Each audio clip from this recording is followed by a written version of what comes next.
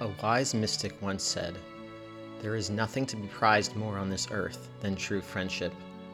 Indeed, this prophet would later remark that, quote, "The things that we love tell us what we are," unquote.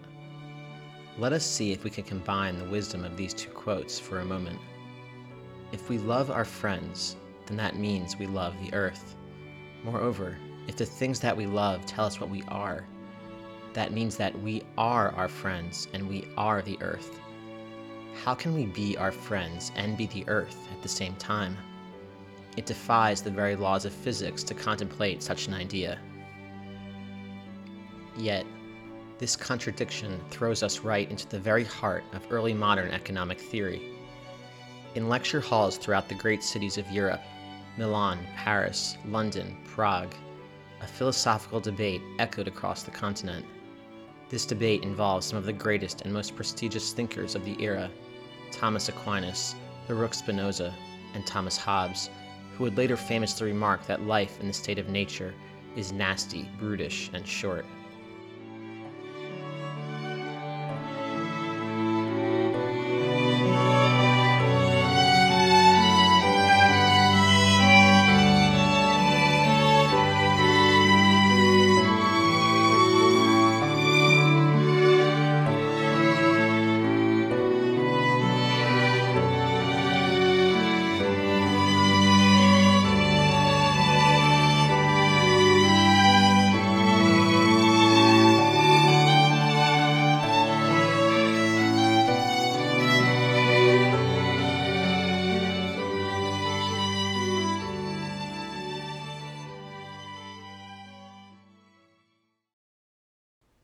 As we look back on this period, we can see that this debate divided itself into two warring camps.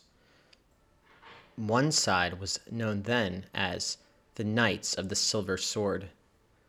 The Knights of the Silver Sword defended the principle that, when we hold up a mirror to ourselves, we see in ourselves both our friends and the earth, and that all three are connected. Baruch Spinoza was the leader of this movement, largely based in the university town of Bologna. The Knights of the Silver Glove believed in the economic principle of mercantilism. This economic theory argued that all factors of the economy were interconnected, both between foreign powers, between individuals, and between man and nature. Actually, this theory of mercantilism would send shockwaves through the European markets of high finance in this era, and it even has minorly influenced economic theory surrounding climate change to this day. On the other side of the great debate were the defenders of the truth of your sentiment. The leader of this movement was Thomas Hobbes, who I already mentioned. Hobbes had fled to England during the English Civil War and was living in Paris in exile. Here, he wrote some of the greatest economic tomes, if not of all time, then certainly of the 17th century. Hobbes and his followers staunchly believed that economics came not from people, but from, you guessed it, God. They said that all economic activity should only be seen as prayer. Whereas the Knights of the Silver Sword argued that there was a triangular relationship between nature, community, and individual, the defenders of the truth of your sentiment believed exactly the opposite. They saw a triangular relationship between God, angels, and the devil. This debate, in fact, would culminate at the University of Lyon, when Hobbes and Spinoza would, for the first time, meet face to face. Spinoza came dressed all in silver, holding his silver sword. Even his eyeglasses were made of silver. Meanwhile, Hobbes dressed in peasant's clothes to demonstrate how, in the eyes of God, man was just as hopeless to control the economy as man was to control the weather. There they stood in the lecture hall of Lyon, surrounded by hundreds of students. They stared at each other, daggers in their eyes. The debate began gentlemanly. Hobbes explained his theory of economics, and Spinoza countered with his own principles, but the tension grew and grew. You can guess what happened next. Spinoza drew his silver sword, and the crowd went wild. His side of the crowd, that is. But what were the defenders of the truth of your sentiment doing at this moment? They were watching their spokesman, Thomas Hobbes. Hobbes stood there, eyes wide as the sun, looking at Spinoza and his silver sword. Everyone expected at this moment that Hobbes would admit defeat. He would admit that God had no influence on the economy, but that the economy was intimately connected with nature, with nation states, and with the autonomous individual. But Hobbes had a surprise in store for everyone. He reached into his peasant dress and pulled out a golden cross. He held it before Spinoza's eyes. Spinoza slunk backward, and Hobbes, clutching the golden cross, stood over Spinoza, the Jew. And then Hobbes would say, quote, "There is nothing to be prized more on this earth than true friendship. It is the very things we love which tell us what we are," unquote. The defenders of the truth of your sentiment had won the day.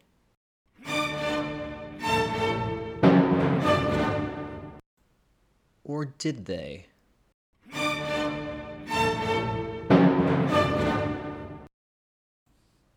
Hobbes believed he had emerged victorious. He turned to his supporters and received a wave of applause. But little did he know that Spinoza had gotten back onto his feet, and Spinoza, quiet as a mouse, began to creep toward Hobbes. In his trembling hand, he was clutching his silver sword. And Hobbes, in his excitement, had taken off his peasant hood, exposing his bare neck. Spinoza inched closer and closer. The crowd became silent. Everyone watched in horror what was about to unfold. All eyes were focused on Hobbes's thin, delicate, feminine neck. With 2 hands, Spinoza held the silver sword in the air. And then Spinoza... Excuse me. As I was saying, and then Spinoza... I'm really sorry about this. Let me just try this one more time. And then Spinoza took the sword and...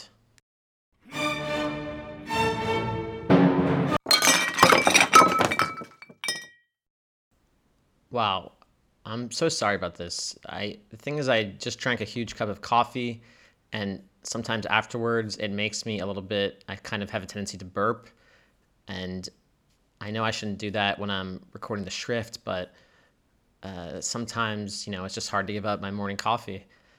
And normally I would just edit this part out, but I'm just feeling kind of lazy today. I don't know. Sorry about that. Anyway, as you could probably hear, I just spilled that huge cup of coffee, so just give me a minute to clean it up, and then I'll get back to the lecture. Okay, so where were we? Oh, right. Hobbes was just about to get his head chopped off. So, as I was saying, Spinoza held the silver sword in the air and gave a little smile to the crowd.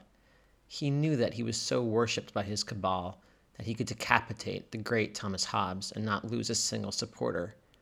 And then, with his hands clutching the sword... Oh, I think I hear a siren. Just hang on one second. Hang tight.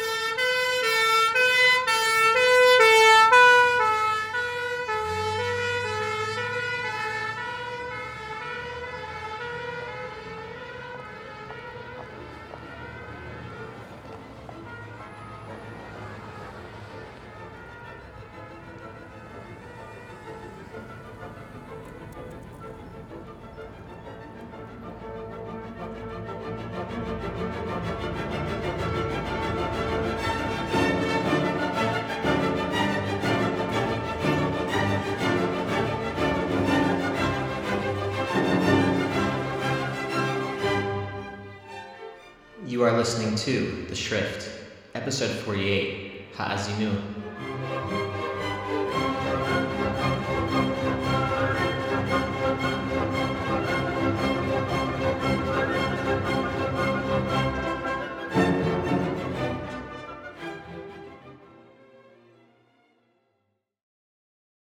Nowadays, when we hear the word art or artistic or art form, we immediately jump to romantic conclusions. If someone is an artist, they might as well be a god. We see him or her as an almost holy figure who has gained deep access to the mysteries of the universe. Artists are saint-like geniuses concerned with sacred matters of truth, working on their masterpieces, bringing us closer to connection with the divine. But let us take a moment to think about this word, art.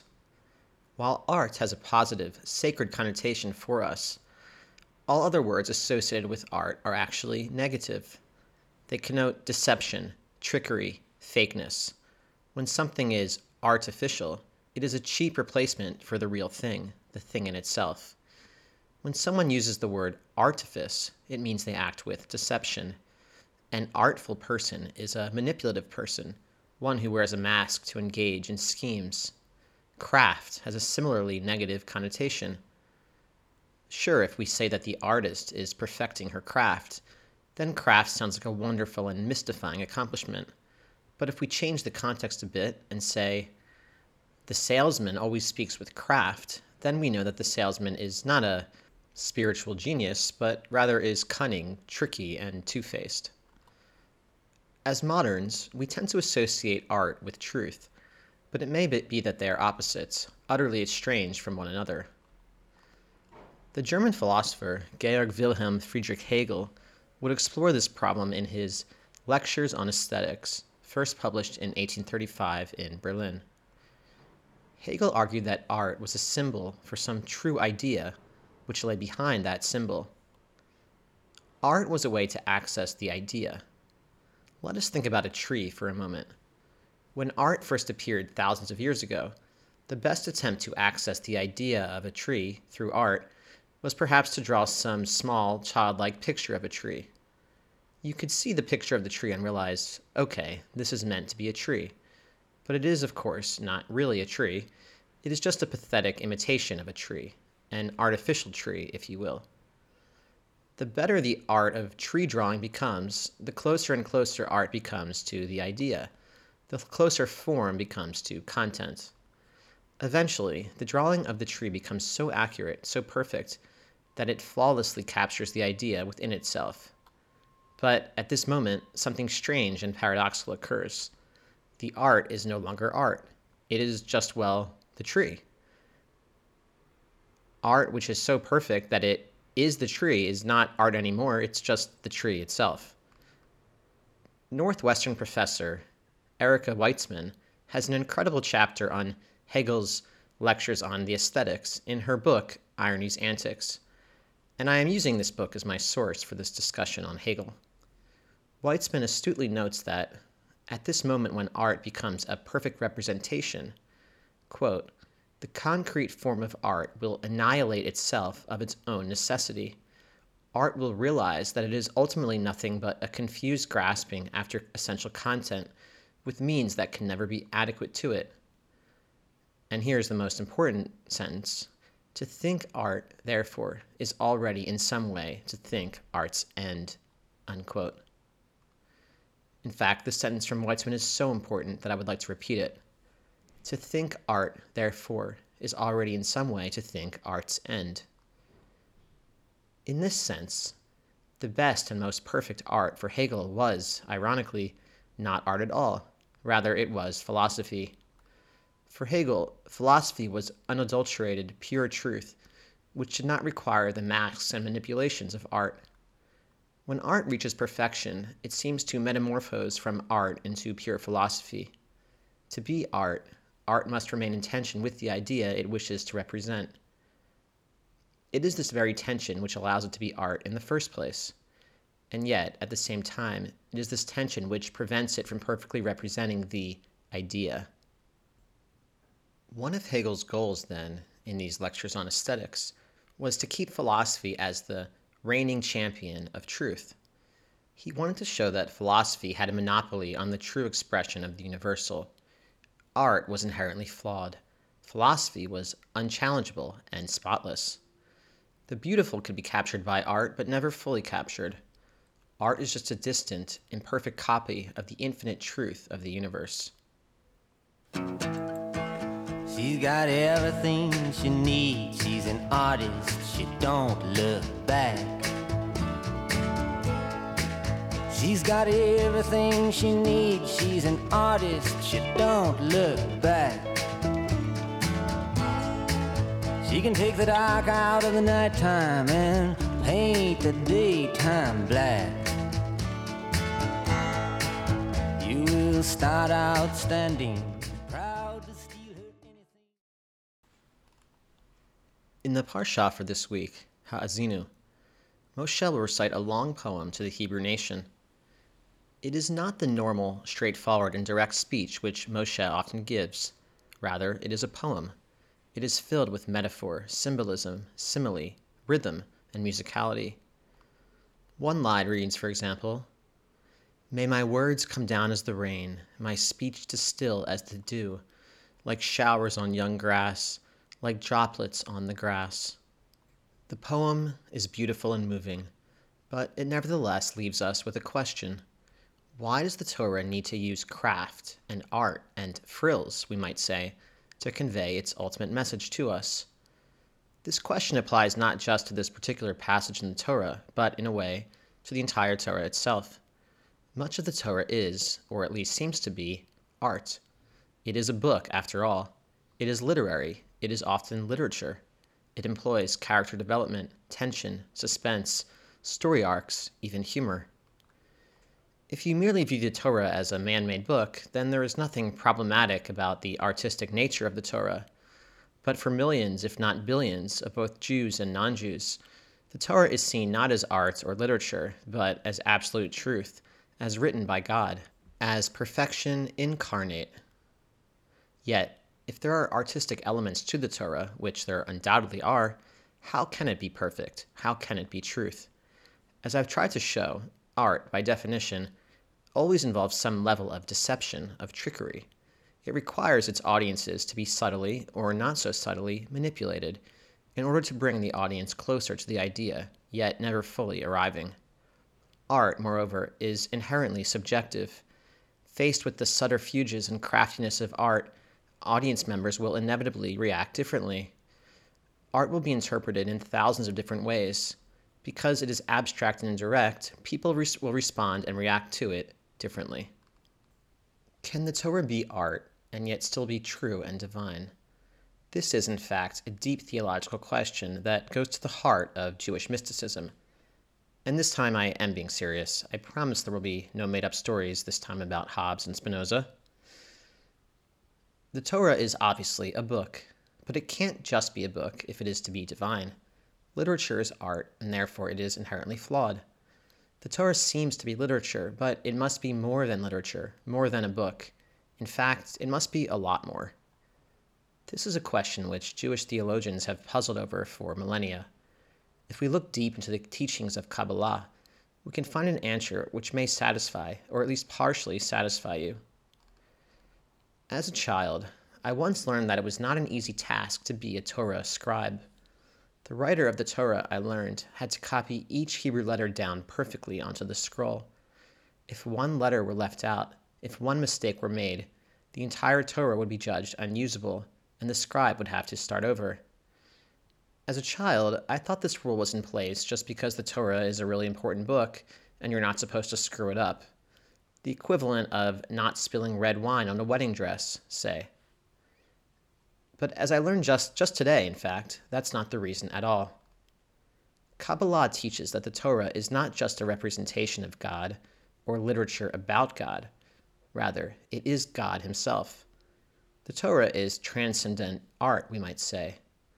Hegel wrote about how art may approach the idea, but will always remain in tension with it, and will always need to, in some sense, deceive and lie to seem to be more near to the idea, the thing in itself. With the Torah, art and idea are one and the same. The Torah is God. This is why the Torah scroll must be perfectly written in order to be usable. The Hebrew letters have been arranged in such a way that they tell stories and provide laws. They are arranged to give us words, sentences, paragraphs, and eventually an entire book. But the letters themselves are seen as the essence of God. The belief is that each of the thousands of letters in the Torah contain the name of God, and that the name of God is itself the universe. One way to think about this, as I see it, is to compare it with computer programming. Computer programming takes long codes of numbers and symbols to create software. The numbers and symbols which make up this code are not themselves important. If we look at a long row of them, it is like reading nonsense. But these numbers are actually the expression and the code of software, which is capable of miraculous tasks on the computer. The numbers are not symbols or stand-ins for the software. Rather, they are the software. They are the thing in itself. Indeed, this concept can be felt in an ancient anecdote dating back to the 2nd century CE. One of Rabbi Akiba's students, named Rabbi Meir, was a Torah scribe. He was asked one day by Rabbi Ismael what his occupation was. Rabbi Meir responded that he was a Torah writer, a Torah scribe.